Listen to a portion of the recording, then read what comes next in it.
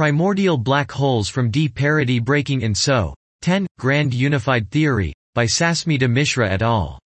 The growing evidence of gravitational waves from binary black hole mergers has renewed the interest in study of primordial black holes, PBH.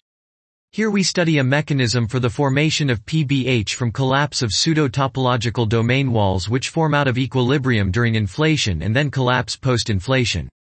We apply the study to domain wall formation due to D-parity embedded in a supersymmetric grand unified theory, GUT, based on SO 10, and compare the abundance of resulting PBH with the existing constraints.